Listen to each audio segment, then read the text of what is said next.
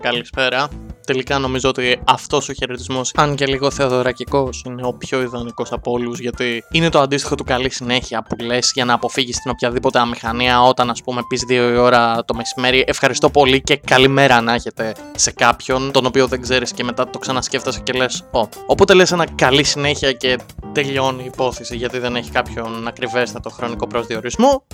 Οπότε αισθάνεσαι καλά με τον εαυτό σου και ταυτόχρονα έχεις ακουστεί και αρκετά εύγλωτος και πρωτότυπος. Οπότε ναι, ένα όμορφο πασπαρτού νομίζω. Η αλήθεια είναι πως θα μπορούσα να προτιμήσω κάποιον άλλο χαιρετισμό όπως το φίλες και φίλοι γεια σας, αλλά αυτό ακούγεται πάρα πολύ τηλεοπτικό και πάρα πολύ πασόκ για κάποιο λόγο, δεν ξέρω. Η συναισθησία μου λειτουργεί πάρα πολύ περίεργα αυτή τη στιγμή. Οπότε προς αναζήτηση κάποιον καλύτερου χαιρετισμού ή και όχι. Γιατί, ή και όχι. Οπότε λοιπόν, καλησπέρα. Είναι το Nonsense Σου, το δεύτερο επεισόδιο του Nonsense Σου μετά την παταγώδη επιτυχία του προηγούμενου επεισοδίου, του ντεμπούτου του προηγούμενου επεισοδίου και ξανά είμαστε εδώ για να μιλήσουμε για πράγματα τα οποία μας αρέσουν, δεν μας αρέσουν, πράγματα που απασχολούν αυτό το κουρασμένο κεφάλι που λέγεται Φίβος Κρομίδας, ο οικοδεσπότης σας και ο αερολόγος αυτής της εκπομπής. Στο δεύτερο αυτό επεισόδιο επιμένουμε κινηματογραφικά, αλλά αυτή τη φορά δεν επιμένουμε ιαπωνικά. Και αυτό γίνεται αν μη τι άλλο και για έναν ακόμα λόγο. Πλην του ότι πραγματικά θέλω να μιλήσω για το σημερινό μας θέμα. Κάποιοι μπορεί να παρεξηγούν το γεγονός ότι η εκπομπή έχει ιαπωνικό όνομα ή γενικά ότι αγαπάω Ιαπωνία ή καταπιαστικά με μια ιαπωνική ταινία στο πρώτο επεισόδιο. Ωστόσο, αυτό δεν σημαίνει ότι θα περιοριστούμε μόνο σε θέματα που αφορούν στην Ιαπωνία. Αγαπάμε Ιαπωνία, αλλά υπάρχει και ένας ωκεανός πραγμάτων, αξίων να αναφερθούν εδώ πέρα. Οπότε ποιος ο λόγος να παραμείνουμε σε μια χώρα και στα δημιουργήματα αυτής, όσο και αν την αγαπάμε, όταν έχουμε τόσα ακόμα πράγματα να πούμε. Σίγουρα στα πλαίσια του podcast θα υπάρξουν πάρα πολλές αναφορές σε Ιαπωνία, σε ιαπωνική pop κουλτούρα και γενικότερα θέματα ιαπωνικού πολιτισμού, αλλά υπάρχει και ένας ολόκληρος ακόμα κόσμος να εξερευνηθεί. Με αυτά κατά νου και έχοντας υπόψη τη σχετικά φτωχική φετινή κινηματογραφική παραγωγή λόγω κορονοϊού και όλων των επιπτώσεων που αυτός είχε στην παγκόσμια πολιτιστική σκηνή, ας πάμε προς Αμερική μεριά.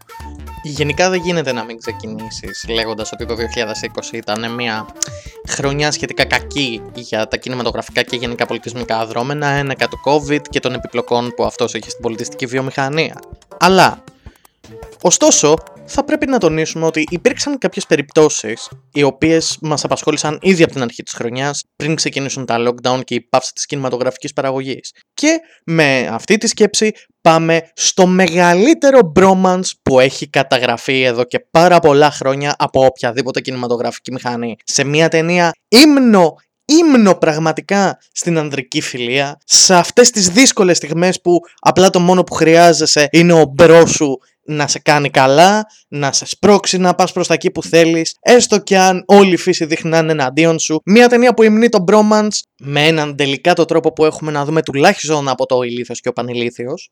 Και αν αυτά δεν αρκούν προκειμένου να περιγράψουν την τελευταία ταινία του Robert Eggers, ο Φάρος, τότε δεν ξέρω τι αρκεί. Πλάκα τόση ώρα τα λέω αυτά και φαντάζομαι να ακούει κάποιος το podcast και να μην ξέρει περί τίνος πρόκειται ο Φάρος και απλά να πει μια κομμωδία σαν το ηλίθιος και ο πανηλίθιος, ας τη βάλω να τη δω να περάσω καλά και απλά να βάλει να τη δει. Υποθέτω τα μούτρα του μόλις τελειώσει η ταινία θα έχουν ακόμα περισσότερη πλάκα από αυτή που νόμιζα ότι θα έχει η ίδια η ταινία. Σε αυτό το σημείο και για να μιλήσουμε λίγο σοβαρά, έστω στο βαθμό του εφικτού, να πούμε το εξής, ότι μέχρι τα μέσα της δεκαετίας του 2010 ο κινηματογράφος τρόμου εν γέννη ήταν ένα από τα πιο κουρασμένα ιδιώματα του κινηματογράφου. Έβγαινε διαρκώς η ίδια ταινία κάθε χρόνο, δηλαδή έβλεπες μία ταινία η οποία ήταν πάνω κάτω το ίδιο jumpscare παντού τοποθετημένο με τον ίδιο ακριβώς τρόπο, το ίδιο ακριβώς τέλος δηλαδή, εκεί που νομίζω ότι όλα τέλειωσαν ξαφνικά. Ένα τελευταίο jumpscare και τίποτα δεν πήγε καλά τελικά. Και ταινίες σαν το Conjuring και λοιπά τα οποία ισχυρίζονταν ότι ήταν η αναβίωση του παραδοσιακού κινηματογράφου τρόμου, είχε αρχίσει σιγά σιγά να γίνεται κουραστικό. Κάτι σαν τα βιντεοπαιχνίδια τύπου FIFA και Pro Evolution, δηλαδή κάθε χρόνο η ίδια ταινία αλλά με διαφορετικά γραφικά και όλοι να μιλάνε για το καινούριο παιχνίδι, ενώ πρακτικά είναι το ίδιο παιχνίδι. Το ίδιο πράγμα σε ταινίες. Οπότε εκεί κοντά προς τα μέσα της δεκαετίας κάτι αρχίζει και αλλάζει. Και όταν λέω αλλάζει, αρχίζει σιγά σιγά και υφίσταται ένα νέο μικροκίνημα εντός των ορίων του κινηματογράφου τρόμου. Ξαφνικά μέσα στο σύνολο αρχίζουν και βγαίνουν σκηνοθέτες οι οποίοι αρχίζουν και έχουν μια εναλλακτική πρόταση στον τρόμο και τον γυρνάνε λίγο πιο εσωστρεφώς. Ταινίες σαν το It Follows, σαν το Babadook, ταινίες που δίνουν μεγαλύτερη έμφαση στην ατμόσφαιρα και στην ανάπτυξή τους, όπως επίσης και των χαρακτήρων τους, παρά στο φτηνό φόβο που αφότου έχει παρέλθει η παρουσία του επί της οθόνης, σταματά να υφίσταται και δεν μας απασχολεί πλέον ποτέ ξανά. Κάπου εκεί κάνει και την εμφάνισή της μια εταιρεία διανομής όπως η A24 ή Α24 όπως λέμε στην Ελλάδα, η οποία αρχίζει και συγκεντρώνει όλες τις indie ταινίες οι οποίες κυκλοφορούν, όλες τις εναλλακτικές ταινίες που κυκλοφορούν υπό την αιγίδα, υπό την προστασία της, και σιγά σιγά αρχίζει και γίνεται ένα κεφάλαιο σε αυτό που ονομάζουμε εναλλακτικό τρόμο σήμερα. Ανάμεσα σε αυτές τις ταινίες λοιπόν είναι και η πρώτη ταινία του πρωτοεμφανιζόμενου σκηνοθέτη το 2015 Robert Eggers, The Witch, A New England Folk Tale. Μια ταινία που αντλεί το τρόμο της από όλη την ατμόσφαιρα και γενικότερα όλη την παραφιλολογία γύρω από το κυνήγι μαγισσών και τη διαβολολατρεία του 17ου αιώνα των απίκων της Αμερικής, και σιγά σιγά βλέπεις ξαφνικά έναν σκηνοθέτη ο οποίος αντί να εστιάζει σε jump scares, σε προβλεπές συνταγές και γενικότερα σε όποια φόρμουλα ακολουθείται κατά κανόνα ως τότε, να εστιάζει στην ατμόσφαιρα και εν τέλει να δημιουργεί μια μεταφυσική ένταση η οποία δεν είναι τίποτα παραπάνω από καθαρός τρόμος βασισμένος στο ρεαλισμό, στην ανθρώπινη αντίδραση, στα εξωτερικά ερεθίσματα. Γενικώς μια ταινία η οποία περισσότερο πατά στην πραγματικότητα και στον τρόμο που αυτός μπορεί να έχει με κάποια μεταφυσικά στοιχεία διανθισμένα μέσα της, παρά σε κάποια μεταφυσική και ανεξήγητα εξηγήσιμη δύναμη την οποία μπορούμε να ξορκίσουμε και ως εκ τούτου να τη θεωρήσουμε ως κάτι δεδομένο, ως κάτι γνώριμο δηλαδή. Μέσα σε όλο αυτό, ο Eggers έρχεται και προσφέρει κάτι εντελώς αδύνατο, το οποίο θυμάμαι μάλιστα ότι την πρώτη φορά που το είδα, με το άτομο που το είδα, το θυμάμαι να ξεσπάσει κλάματα μόλις φτάνει στο φινάλε, γιατί δεν άντεχε την ένταση και τον τρόμο που αυτή συνυπαγόταν. Και φτάνουμε στο 2019, όταν ο Robert Eggers ετοιμάζεται να κυκλοφορήσει τη δεύτερη ταινία του, αφήνοντας μικρές υπόνοιες με μικρά τρέιλερ, τα οποία εστιάζουν περισσότερο στο να μας δείξουν την αισθητική της ταινίας παρά την υπόθεσή της, και γενικά μας έχουν όλους να απορούμε τι είναι αυτό που θα δούμε. Θα είναι κάτι σε στυλ Lovecraft, θα είναι κάτι παπαδιαμαντικό, θα είναι θέατρο του παραλόγου, θα είναι το οτιδήποτε, δεν γνωρίζαμε, μέχρι που το Γενάρη του 2020 κυκλοφορεί στις ελληνικές αίθουσες και απλά μας μένει πλέον να το δούμε. Περί τίνος πρόκειται το Lighthouse? Είναι παπαδιαμάντης τελικά? Είναι Lovecraft? Είναι κάτι? Αν είχα να περιγράψω την υπόθεσή του, θα την περιέγραφα με τον πολύ απλό τρόπο.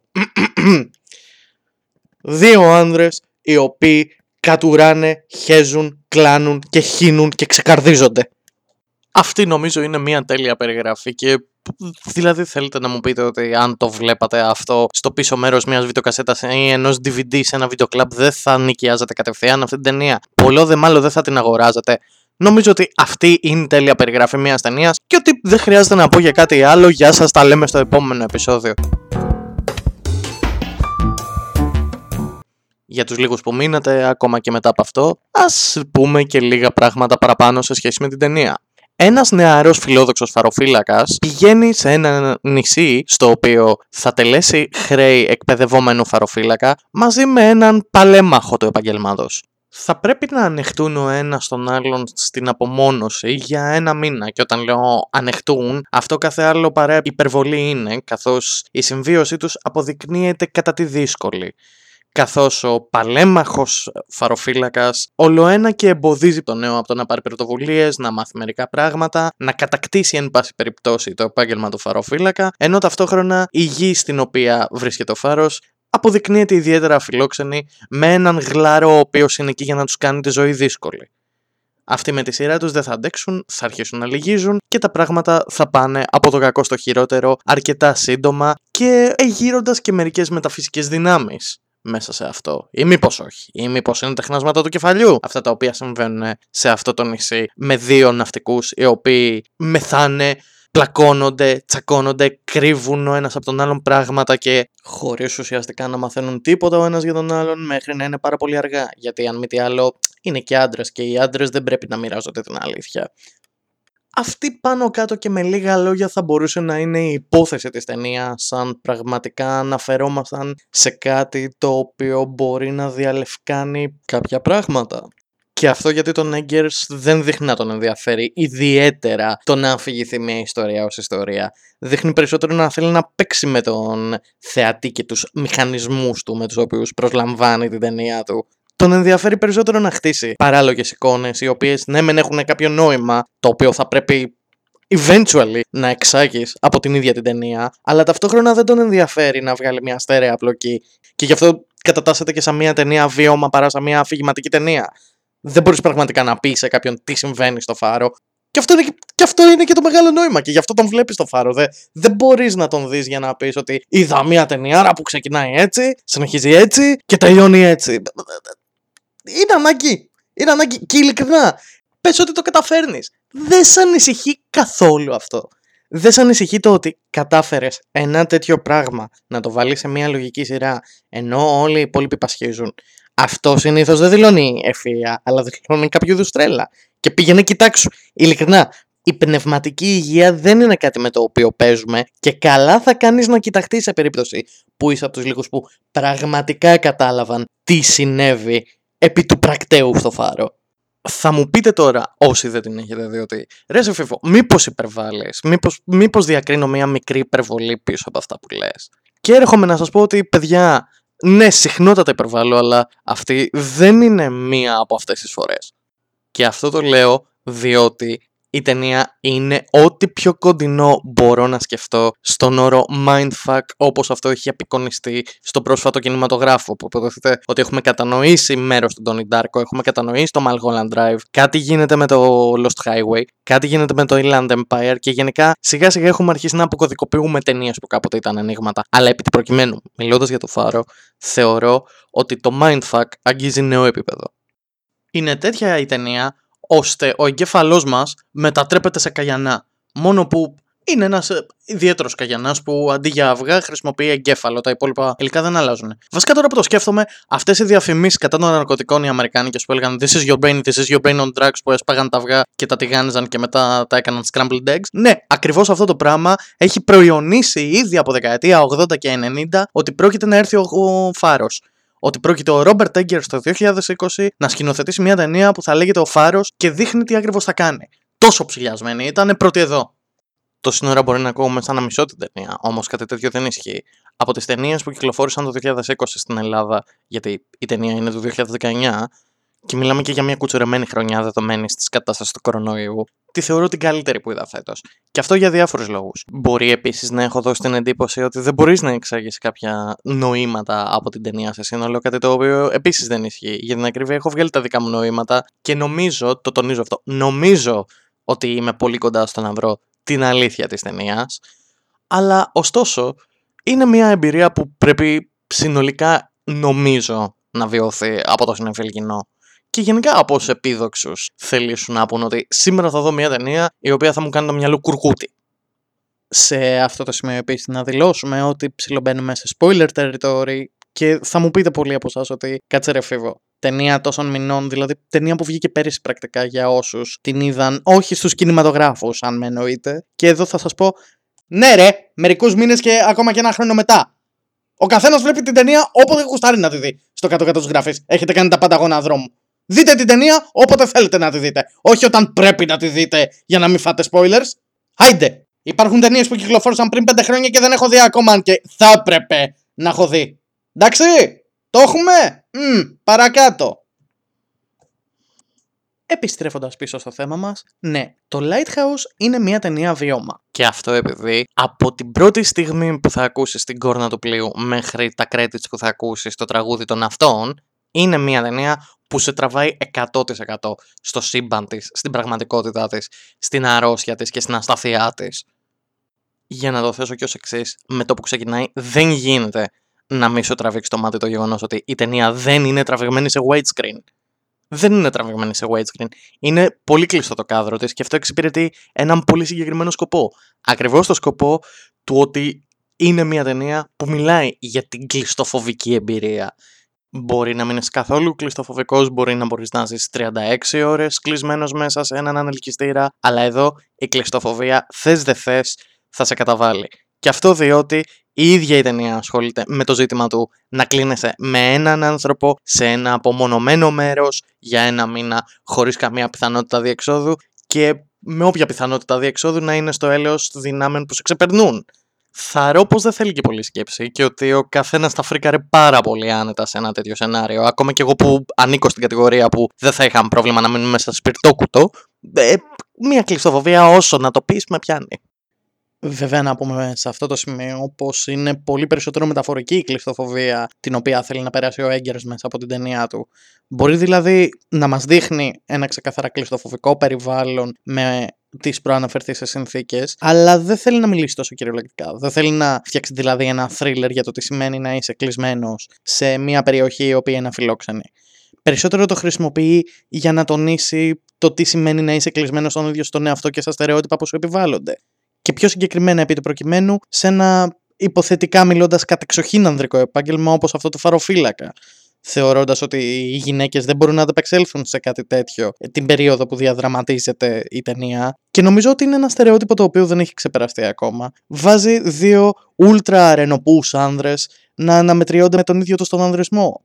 Δεν είναι δηλαδή μια ταινία η οποία θέλει να σου δείξει τι σημαίνει να είσαι φαροφύλακας, ούτε τι σημαίνει να φτάνεις στην παράνοια, αλλά τι σημαίνει να κλείνεσαι τόσο πολύ στον εαυτό σου που τελικά καταλήγεις να επισύρεις τη μήνυ κάποιων δυνάμεων, όχι μεταφυσικών, αλλά που έρχονται από μέσα σου και σε ξεπερνούν και τελικά κάνεις το μεγάλο μπαμ και ενδεχομένως να φτάσεις στην καταστροφή σου. Όταν όμως λέμε ότι όλα πάνε στραβά στη συγκεκριμένη ταινία, όλα πάνε στραβά. Είναι κάτι να πάει στραβά, θα πάει. Δεδομένο είναι. Και γι' αυτό χρησιμοποιεί διάφορα σύμβολα τα οποία βρίσκεις γενικότερα στην ναυτική μυθολογία. Μυθολογία όχι κυριολεκτικά μιλώντας, αλλά γενικά στο folklore που θα συναντήσεις στους ναυτικούς ανά την Ιφίλιο, προκειμένου να περάσει τη θέση του ακόμα πιο συμβολικά. Πιο κυρίαρχο από όλα αυτά τα σύμβολα, ο γλάρος. Ένα θαλασσοπούλι που όσο ξέρουμε από το ναυτικό folklore εν γέννη υποδηλώνει ότι όλα πάνε καλά και γενικότερα είναι συνοδός, αν όχι προστάτης των ναυτικών. Αυτή τη φορά και στη συγκεκριμένη ταινία όμως κάθε άλλο παρά συνοδός και προστάτης είναι. Αντί να δείχνει κάποια ισορροπία, φροντίζει να δείξει ότι ο κόσμος τον οποίο εκπροσωπεί δεν πάει καλά, εκνευρίζοντας διαρκώς τον νεαρό Ρόμπερτ Πάτινσον. Και δεν είναι καθόλου τυχαίο ότι η προειδοποίηση του «μη βλάψεις ποτέ ένα θαλασσοπούλι» είναι ξεκάθαρο ότι δεν θα βγει αληθινή. Δεν θα τηρηθεί. Μάλιστα με αυτόν τον τρόπο γεννιέται και ένα meme το οποίο, αν και να το δηλώσουμε εδώ, είμαστε κατάφορα ενάντια σε οποιαδήποτε μορφή βία σε ζώα και δεν υπερβάλλω όταν λέω ότι δεν μπορώ να δω ταινίες επειδή ξέρω ότι θα έχει μία ή περισσότερες σκηνές βασανισμού ή θανάτωση ζώων. Στη συγκεκριμένη ταινία είναι τόσο ψεύτικα δοσμένη η σκηνή που ο Ρόμπερτ Πάτινσον ενδίδει στην οργή του και αποφασίζει να πράξει τα δέοντα, που γέννησε ένα από τα καλύτερα memes που είδα εν έτη 2020. Αν έχετε δει το meme group Robert Pattinson Killing a Seagull to Different Songs, τότε ξέρετε απόλυτα γιατί μιλάω. Αν δεν το ξέρετε, ελπίζω να υπάρχει ακόμα στο Facebook γιατί oh goody you have such sights to see. Δηλαδή το να βλέπεις τον Ρόμπερτ Πάτινσον να κοπανάει έναν ψεύτικο γλάρο μέχρι θανάτου πάνω σε μια γούρνα, ενώ από πίσω ακούγεται fruit salad yummy yummy, fruit salad yummy yummy, είναι και κάτι που δεν το ζεις και κάθε μέρα και ναι, με τον τρόπο του είναι υπέροχο. Μιλώντας περί Ρόμπερτ Πάτινσον συγκεκριμένα, δεν μπορείς να μην, δεν γίνεται εκ των πραγμάτων, δεν μπορείς να μην αναφερθείς στις ερμηνείες των δύο ηθοποιών. Μόνοι τους έρνουν μια ολόκληρη ταινία στο κάτω-κάτω της γραφής. Τόσο ο Ρόμπερτ Πάτινσον όσο και ο Willem Dafoe δίνουν πραγματικά τον καλύτερό τους σε αυτό. Και μάλιστα είναι φανερή αντίθεση μεταξύ των δύο. Βλέπεις τον Ρόμπερτ Πάτινσον να παίζει με νεότερο στυλ υποκριτικής, δηλαδή method acting, και βλέπεις τον Willem Dafoe να παίζει ξεκάθαρα πιο θεατρικά, ξεκάθαρα περισσότερο βασισμένος σε έναν παλαιακό τρόπο ηθοποιίας. Και το γουστάρουν και οι δύο, το γουστάρουν full. Το γουστάρουν και μάλιστα είναι και θελημένη η επιλογή από τον ίδιο τον Robert Eggers, γιατί θέλει να τη δείξει την αντίθεση μεταξύ των δύο. Θέλει να σου δείξει την παλιά τάξη, η οποία είναι περισσότερο βασισμένη σε στερεότυπα του παρελθόντος, και βλέπεις τη νεότερη γενιά, η οποία προσπαθεί να βρει τον εαυτό της μέσα σε αυτό. Φυσικά αυτό δεν σημαίνει πως δεν βρίσκουν αυτοσχεδιασμού και οι δύο ερμηνείες από ένα σημείο και έπειτα. Είναι κάποιες στιγμές παραλυρηματικές, τις οποίες νομίζω ότι καμία πρόβα δεν θα μπορούσε να τις πιάσει αμιγώς. Είναι πολλές φορές, ας πούμε, που θα τους δεις να χορεύουν, να κοπανάνε το στήθος τους σαν πίθηκοι, να πίνουν, να γκαρίζουν, να τσιρίζουν, να βρίζονται, και όλα αυτά συντελούν γενικώς στο να υπάρχει μια ξεκάθαρη φόρμα αντίθεσης μεταξύ των δύο πρωταγωνιστών. Και μιλώντας περί Pattinson συγκεκριμένα, γιατί έτσι λειτουργούν οι συνειρμοί και το έχουμε πει ότι η συνειρμή θα είναι βασικό κομμάτι της συγκεκριμένης εκπομπής, δεν γίνεται να μην μιλήσει για την ερμηνεία του. Και δεν είναι ότι απλά είναι καλός εδώ. Ο Robert Pattinson γενικά είναι ηθοποιάρα και θα βγείτε τώρα, βρε γάτια, βρε κνόδαλα, θα βγείτε και θα πείτε ότι αυτός από το Twilight θα παίξει τον Batman. Θα βγείτε και θα πείτε ότι αυτός από το Twilight παίξει τον Batman. Βρε γάτια! Δείτε το Κοσμόπολης του Κρόνενμπεργκ, βρε γάτια, μόλις είχε τελειώσει το Twilight, που δείχνει εκεί ότι, όπα, κάτσε, αυτός κάτι έχει. Δείτε τις συνεργασίες του με Κρόνενμπεργκ. Δείτε το Φάρο. Και μετά πείτε αν θα παίξει τον Batman ή όχι. Δηλαδή, εντάξει, έπαιξε έναν ρόλο να βγάλει το κασέρι το παιδί. Ποιοι είμαστε εμείς να το κατακρίνουμε? Και έρχεστε και λέτε τώρα ότι, τι διάολο, ο Κοριαλάς θα παίξει τον Batman. Πρώτα και κύρια, ναι, κανένα πρόβλημα, γιατί ούτως ή άλλως ο Batman έκρυβε έναν Κοριαλά μέσα του, όπως τον εννοείται. Και δεύτερον, μου ακούγεται υπέροχη ιδέα να δω τον Κοριαλά Batman για κάποιο λόγο. Αυτό θα είναι κάτι που θα ήθελα να το δω και νομίζω θα πλήρω ένα τριπλό εισιτήριο για να το δω. Επιστρέφοντας στην ταινία ως ταινία, και αφού αναφερθήκαμε στον γλάρο ως ένα από τα σύμβολα που χρησιμοποιούνται στην ταινία, καλό θα είναι να πούμε το εξής: ότι όσα σύμβολα χρησιμοποιούνται στην ταινία δεν χρησιμοποιούνται απαραίτητα κυριολεκτικά. Όποια σύμβολα χρησιμοποιούνται ή γενικά όποιες σκηνοθετικές επιλογές έχουν γίνει, γίνονται περισσότερο για να δώσουν ένα κλίμα και χρησιμοποιούνται εκτός συμφραζομένου. Τα πλοκάμια που θα δούμε θα μας κάνουν να σκεφτούμε. Είναι Lovecraft, είναι Ιούλιος Βέρν στο 20.000 λεύκες κάτω από τη θάλασσα? Η αλήθεια είναι πως δεν είναι τίποτα από τα δύο. Ούτε η Γοργόνα. Γενικώς όσα βλέπουμε χρησιμοποιούνται περισσότερο προκειμένου να υπερτονίσουν την εικόνα που θέλει να δώσει ο Eggers, παρά να υποδηλώσουν κάτι σε σύνολο. Ό,τι θέλει να υπονοήσει ο Eggers το δίνει κυρίως μέσω της πλοκής του. Αν θέλουμε ωστόσο να θεωρήσουμε κάποια σύμβολα ως παρόντα και ως περιεχόμενα ενός βαθύτερου νοήματος, αυτό είναι οι ίδιοι χαρακτήρες του. Και κυρίως οι χαρακτήρες όταν αυτοί έχουν τα διάφορα τους ξεσπάσματα. Ωστόσο, μαζί με αυτό καλό θα ήταν να αναφέρουμε και το γεγονός ότι ο Eggers, ό,τι χρησιμοποιεί, όποια επιλογή και αν κάνει, τη χρησιμοποιεί και λίγο για να πικάρει τους θεατές. Με το που ξεκινάει η ταινία δηλαδή βλέπεις κλειστό κάδρο, βλέπεις περίεργους φωτισμούς, βλέπεις κλειστοφοβικούς χώρους και αρχίζεις και σκέφτεσαι σιγά σιγά αν έχεις δει λίγο περισσότερο κινηματογράφο. Αυτό μου θυμίζει λίγο Μπελατάρ ή αυτό μου θυμίζει Ντράγερ. Και εκείνη είναι ακριβώς τη στιγμή έρχεται να γελάσει μέσα στη μούρη σου ο Eggers, βάζοντας το Willem Dafoe να μολύσει μια μοχθηρή μέσα στα μούτρα σου. Δεν την ακούει μόνο ο Ρόμπερτ Πάτισον, την ακούς κι εσύ. Και μπορεί αυτή η μοχθηρή, και γενικώς όχι μόνο μοχθηρές, μπορεί να ακούσει και πιο σφυριχτές, μπορεί να ακούσεις και πιο μακρόσυρτες, μπορεί. Υπάρχει γενικά ένας κατάλογος που χρησιμοποιείται σε όλη την ταινία και δεν θα μπορούσα να κάτσω να τις απαριθμίσω όλες. Αυτό από μόνο του θα αποτελούσε το θέμα ενός πλήρους επεισοδίου και δεν είμαι διατεθειμένος να το κάνω αυτή τη στιγμή. Σε επόμενο επεισόδιο ίσως το σκεφτώ. Οι πορδές που ακούγονται μέσα στο φάρο. Μία σύνοψη. Γενικώς αυτό που επιδιώκει ο Eggers είναι να πάρει ό,τι έχουμε δεδομένο ως θεατές και να το στρέψει εναντίον μας. Προσπαθούμε να εξάγουμε νοήματα για να έρθει αμέσως μετά μέσα στη μούρη μας και να γελάσει σαν φίνος πλακατζής. Ακόμα και στην κορυφαία σκηνή της ταινίας, ας πούμε, συναισθηματικά μιλώντας, τουλάχιστον γιατί ο καθένας μπορεί να έχει μια διαφορετική κορυφαία σκηνή, όπως αυτή που με απόλυτα σεξπυρικό τρόπο ο Willem Dafoe καταργέται το Robert Pattinson επειδή απλά δηλώνει ότι δεν τρελαίνεται για τον αστακό του, εκεί που είσαι σίγουρος ότι σε οποιαδήποτε άλλη ταινία ο Robert Pattinson θα είχε πέσει στο έδαφος και θα έτρεμε, Εδώ απλά φτάνουμε στο εντελώς anticlimactic σημείο του Robert Pattinson να λέει εντάξει, μου αρέσει ο Σάκος. Ναι, μπορείς να σταματήσεις. Και εκεί φαντάζεσαι, ας πούμε, να είναι ένα στριπάκι κουραφέλκυθρον που είναι ο Γκουστάβ και του απαντάει ο Robert Pattinson. Εντάξει, ρε Γκουστάβ, μην γίνεσαι drama queen για μία ακόμα φορά. Και επιπροσθέτως, μάλιστα, δεν κολλώνει να χρησιμοποιήσει με απόλυτα σοβαρό τρόπο κάποια πράγματα τα οποία ιδάλλως δεν θα παίρναμε καθόλου σοβαρά. Η προαναφερθήσα κλανιά δεν είναι απλά ο ήχος μιας κλανιάς την οποία ακούμε για να γελάσουμε. Είναι ένα μοτίβ το οποίο σηματοδοτεί την ολοένα και μεγαλύτερη καταβήθηση στην τρέλα του Robert Pattinson. Όσο περισσότερο ακούγεται, θα μπορούσε να χρησιμοποιείται οτιδήποτε άλλο, τόσο καταλαβαίνουμε ότι έχει αρχίσει πλέον και το χάνει. Και αυτό είναι που κάνει τον Eggers σκηνοθετάρα από ένα σημείο και έπειτα. Το ότι ανατρέπει όλους τους κανόνες που υπάρχουν μέχρι εκεί. Ειδικά για εμάς το αυτάρεσκο συνάφι, ας πούμε, που λεγόμαστε συνεφίλ και μονίμως προσπαθούμε να δούμε ποιος πιάνει περισσότερα, εκείνη τη στιγμή μας βάζει στη θέση μας. Και αν αυτό δεν λέγεται μεγάλος σκηνοθετής, τότε δεν ξέρω τι λέγεται. Προηγουμένως αναφέρθηκα στο ότι θεωρώ ότι είμαι αρκετά κοντά στο να καταλάβω τι ακριβώς συμβαίνει στη συγκεκριμένη ταινία και ακούω κάποιους από εσάς να λέτε «Α, μας το παίζεις μάγκας, μπορείς να αναλύσεις τη θέση σου». Ναι, λοιπόν, μπορώ να εξηγήσω τι πιστεύω ότι συμβαίνει σε αυτήν την ταινία. Πρακτικά δεν έχεις δύο ναύτες. Δεν μας απασχολεί ότι είναι θαλασσάνθρωποι. Δεν μας απασχολεί το ότι είναι απομονωμένοι σε ένα απόκρημνο νησί. Δεν μας απασχολεί τίποτα από όλα αυτά. Μας απασχολεί το ότι έχεις δύο άντρες. Ένα μεγαλύτερο και ένα μικρότερο. Ο μεγαλύτερος είναι ο παλέμαχος. Ξέρει πολλά περισσότερα, τα οποία όμως δεν μοιράζεται με τον μικρότερο. Μάλιστα του λέει ότι δεν είναι έτοιμος να τα καταλάβει ακόμα, δίνοντας μόνο στον μικρό μερικές χαραμάδες ίσα-ίσα να δει τι συμβαίνει στον κόσμο που αυτός τόσο πολύ γνωρίζει.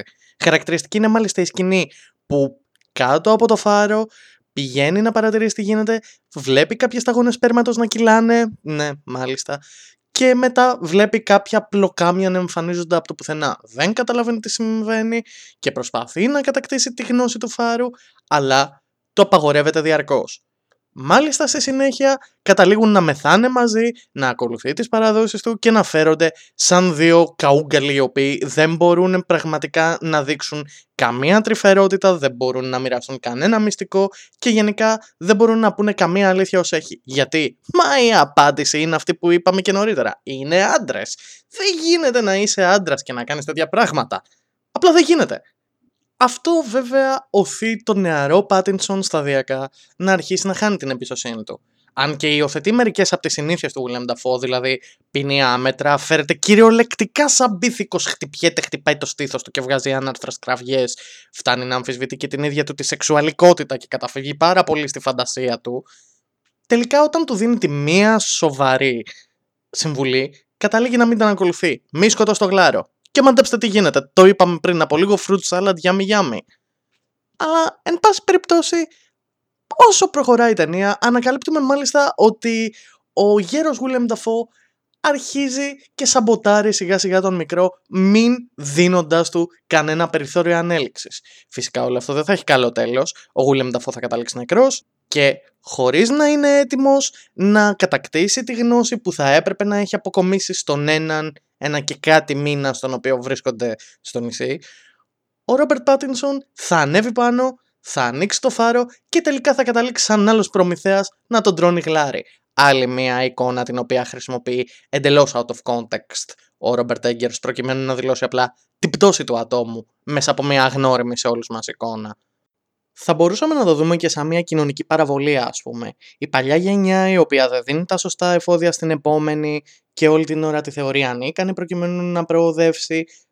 Και ως εκ τούτου, όταν έρχεται η ώρα να φύγει από το προσκήνιο η παλιά γενιά και να πάρει τα ενία η καινούρια, δεν είναι έτοιμη να αναλάβει απολύτως τίποτα και ακολουθώντας μόνο τα κακέκτυπα της προηγούμενης και αυτό που νόμιζε ότι ήξερε σε σχέση με αυτήν, καταλήγει να τα κάνει όλα σαλάτα. Είναι ταξικό το θέμα, αν μη τι άλλο, αν το πάρουμε σε ένα μεγαλύτερο επίπεδο πλην του είσαι άντρας, είσαι ναυτικός, είσαι οτιδήποτε σχετίζεται με την ταινία. Και στο τέλος, τι καταλήγει να μένει?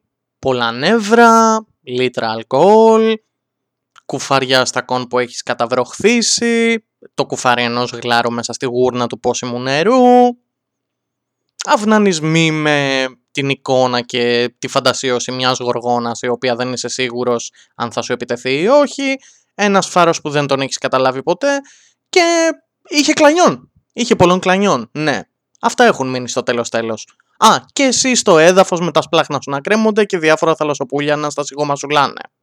Ο ίδιος ο Eggers μάλιστα σε μια συνέντευξή του είχε τονίσει πως ο φάρος στέκει λίγο σύμβολο ενός πέους και αν το σκεφτούμε πάρα πολύ καλά αυτό μπορούμε νομίζω να έρθουμε σε μια ευθεία συνειδητοποίηση ότι είναι μια ταινία που ναι, μιλάει για το τι σημαίνει τοξική αρενοπότητα. Αλλά όχι τοξική αρενοπότητα απαραίτητα με τον τρόπο που την καταλαβαίνουμε όλοι, δηλαδή μη φέρεσαι πατριαρχικά αρσενικά. Περισσότερο με την έννοια ότι μην υιοθετείς άκρητα στερεότυπα χωρίς ταυτόχρονα να καταλαβαίνεις τι ακριβώς αντικατοπτρίζουν αυτά. Αυτό θα είναι και το τέλος σου στο τέλος της ημέρας, αν εξακολουθήσεις να τα υιοθετείς έτσι άκρητα. Βέβαια, να πω την αλήθεια μου, όσοι ώρα τα λέω αυτά, δεν μπορώ να σταματήσω να σκέφτομαι ότι από κάπου με ακούει ο Eggers και όλος τυχαίως καταλαβαίνει ελληνικά και καταλαβαίνει τι λέω, γελώντας με το γεγονός ότι του έδωσα τόση βάση και προσπάθησα να εξάγω τέτοια νοήματα. Να λέει, ρε, δεν το πιστεύω. Είπε ότι ο Φάρος είναι πέος. Ρε. Λέω κάτι και αυτοί ψαρώνουν αμέσως. Τι είναι αυτοί, ρε, που μας το παίζουν και φωστήρες. Και να πω την αλήθεια μου, δεν με χαλάει καθόλου ως εικόνα. Καθόλου όμως. Και να πω κι άλλη μια αλήθεια. Τους θεωρώ και τους δύο πρωταγωνιστές κακομαθημένους. Εγώ όσο έβλεπα την ταινία, έλεγα ότι, ρε, είστε σοβαροί τώρα. Είστε σε ένα απομονωμένο νησί. Όλη μέρα έχετε να κάνετε 5-10 βασικές δουλειές και τίποτα άλλο. Φοράτε καπέλα. Φοράτε καπέλα να το τονίσουμε. Φοράτε καπέλα. Τρώτε αστακούς. Για όνομα του Θεού, τρώτε αστακούς. Έχετε ξύδια. Έχετε όλο το χρόνο δικό σας. Εγώ θα είχα πάρει τον κολλητό μου, θα είχα πάει ένα μήνα μαζί του σε ένα απομονωμένο τέτοιο νησί, χωρίς ίντερνετ, χωρίς τίποτα άλλο. Θα είχαμε πάρει μαζί και ένα σομπρέρο και όταν ήμασταν στα τελωνία θέλοντας να περάσουμε για εκεί, θα μας έλεγαν οι υπεύθυνοι το σομπρέρο τι το θέλετε και θα απαντάγαμε εμείς. Αυτό να το ξέρω εγώ καλύτερα. Και θα πηγαίναμε και θα σώσαμε ζωή και κότα. Θα ήταν ο άλλος γυμνός πάνω στο φάρο να κάνει τα δικά του, να είναι και εγώ θα ήμουν από κάτω με το σομπρέρο μέσα στη βροχή να χορεύω το λαμπάμπα. Πήξαμε να πούμε στη Μύρλα. Ρε παρτάρετε και χάμου να πούμε έχετε όλα τα ξύδια, έχετε τα στακούς και γκρινιάζετε κιόλας από κάτω και don't spill the beans και don't spill the beans. Αχαήρευτοι. Εμείς πασχίζουμε να πάμε μέχρι το Χαλκούτσι, μέχρι τη Σαρονίδα, μέχρι κάποιον κοντινό προορισμό εν πάση περιπτώσει. Και αυτοί είναι κάπου απομονωμένοι, τρώνε στακούς, πίνουν ξύδια, πληρώνονται μάλιστα για να το κάνουν αυτό και μας το παίζουν και ενδοσκόπηση. Αυτό είναι τοξική αρενοπότητα τελικά. Αυτό είναι τοξική αρενοπότητα. Μύρλα. Μύρλα. Σε αυτό το σημείο επίσης να πω πως η υπερβολή του Φάρου ήταν η τελευταία πριν έρθει η καραντίνα στη ζωή μας. Και μάλιστα νομίζω ότι είναι και μια απόλυτα ταιριαστή εμπειρία να αναλογιστούμε ότι μιλάμε για μια ταινία η οποία μιλάει για απομόνωση και μετά βρεθήκαμε σε απομόνωση. Ήρθε και κούμποσε πάρα πολύ καλά. Και μάλιστα να τονίσω ότι μετά από αυτή την προβολή πήγα και έφαγα σουβλάκια, ναι, με σάλτσα. Τώρα ξέρω θα σκέφτεστε ότι κάποιο light motif με σουβλάκια με σάλτσα πρόκειται να γίνει εδώ. Σας διαβεβαιώ ότι δεν πρόκειται να γίνει κάτι τέτοιο, αλλά θεωρώ ότι καλό θα ήταν σε κάποια στιγμή να μιλήσουμε για τα καλύτερα τουλάχιστον σουβλάκια του Εγάλεου όπου και κατοικώ και νομίζω ότι αν γίνει ένα τέτοιο επεισόδιο έχω τον κατάλληλο άνθρωπο για να με συνοδεύσει σε αυτό μου το εγχείρημα. Αυτός ήταν λοιπόν ο Φάρος, ένα ταξίδι στο παράλογο, τουλάχιστον ένα μέρος αυτού του ταξιδιού στο παράλογο. Δεν μπορώ να τα συνοψίσω και όλα για μια ολόκληρη ταινία. Δεν είμαι και ο σκηνοθέτης της ΔΑ και αμφιβάλλω και αν ήμουν ο σκηνοθέτης της, αν θα ήθελα να τα δώσω και όλα στο πιάτο. Πάντως, αυτή ήταν η ταινία. Σας συνιστώ, αν δεν το έχετε δει ήδη, και συγγνώμη για τα spoilers σε αυτή την περίπτωση, να το κάνετε. Δεν έχετε και τίποτα να χάσετε πέραν ίσως από τη λογική σας. Ναι, αυτό ακούγεται σαν κάτι το οποίο μπορεί να χάσετε βλέποντας την ταινία. Και επίσης να σας συστήσω και να δείτε και την προηγούμενη ταινία του, το The Witch. Όπως επίσης και να σας προειδοποιήσω ότι όταν όλα πάνε καλά, είναι ακόμα σε κατάσταση to be announced. Ο Eggers ετοιμάζει την επόμενη του ταινία με τίτλο The Northman, η οποία διαδραματίζεται το 10ο μετά Χριστόν αιώνα στην Ισλανδία και πάνω κάτω ακολουθεί την ιστορία του Hamlet αλλά σε Viking πλαίσιο και σε αυτή την ταινία συνεργάζεται με τον Σιόουν. Ποιος είναι ο Σιόουν? Καλή ερώτηση. Είναι ένας Ισλανδός ποιητής, παύλα συγγραφέας, παύλα στιχουργός, ο οποίος έχει συνεργαστεί με την Björk αρκετές φορές και μάλιστα το κομμάτι Οσιάνια της Björk, το οποίο ακούστηκε στην τελετή έναρξης των Ολυμπιακών Αγώνων του 2004, ναι, η στίχη του είναι του Σιούν. Οπότε ναι, έχουμε ένα λόγο παραπάνω, νομίζω, όχι επειδή είμαστε Έλληνες, αλλά επειδή είναι κάτι βιωματικό με το οποίο με τον έναν ή τον άλλο τρόπο συνδεθήκαμε μαζί του, να περιμένουμε αυτή την ταινία και να δούμε τι έκανε εδώ αυτός ο ποιητής, συγγραφέας, what not, εν πάση περιπτώσει. Αυτός ήταν ο Φάρος, αυτό ήταν το δεύτερο επεισόδιο του Nonsense Σου, επόμενο επεισόδιο την άλλη εβδομάδα και ως τότε, ξέρω εγώ, να προσέχετε αν κλειστείτε σε κανένα φάρο και είναι όλα ασπρόμαυρα, ή μήπως αν κλειστείτε σε κανένα φάρο να μην δίνετε τόση πολύ σημασία και γενικά να προσέχετε τους γλάρους. Ναι, είναι και αυτό νομίζω μια πάρα πολύ καλή παρένεση επί του προκειμένου και τελικά ναι, μην κλείνεστε σε φάρους. Αυτά τα λέμε την επόμενη εβδομάδα, ως τότε να είστε καλά.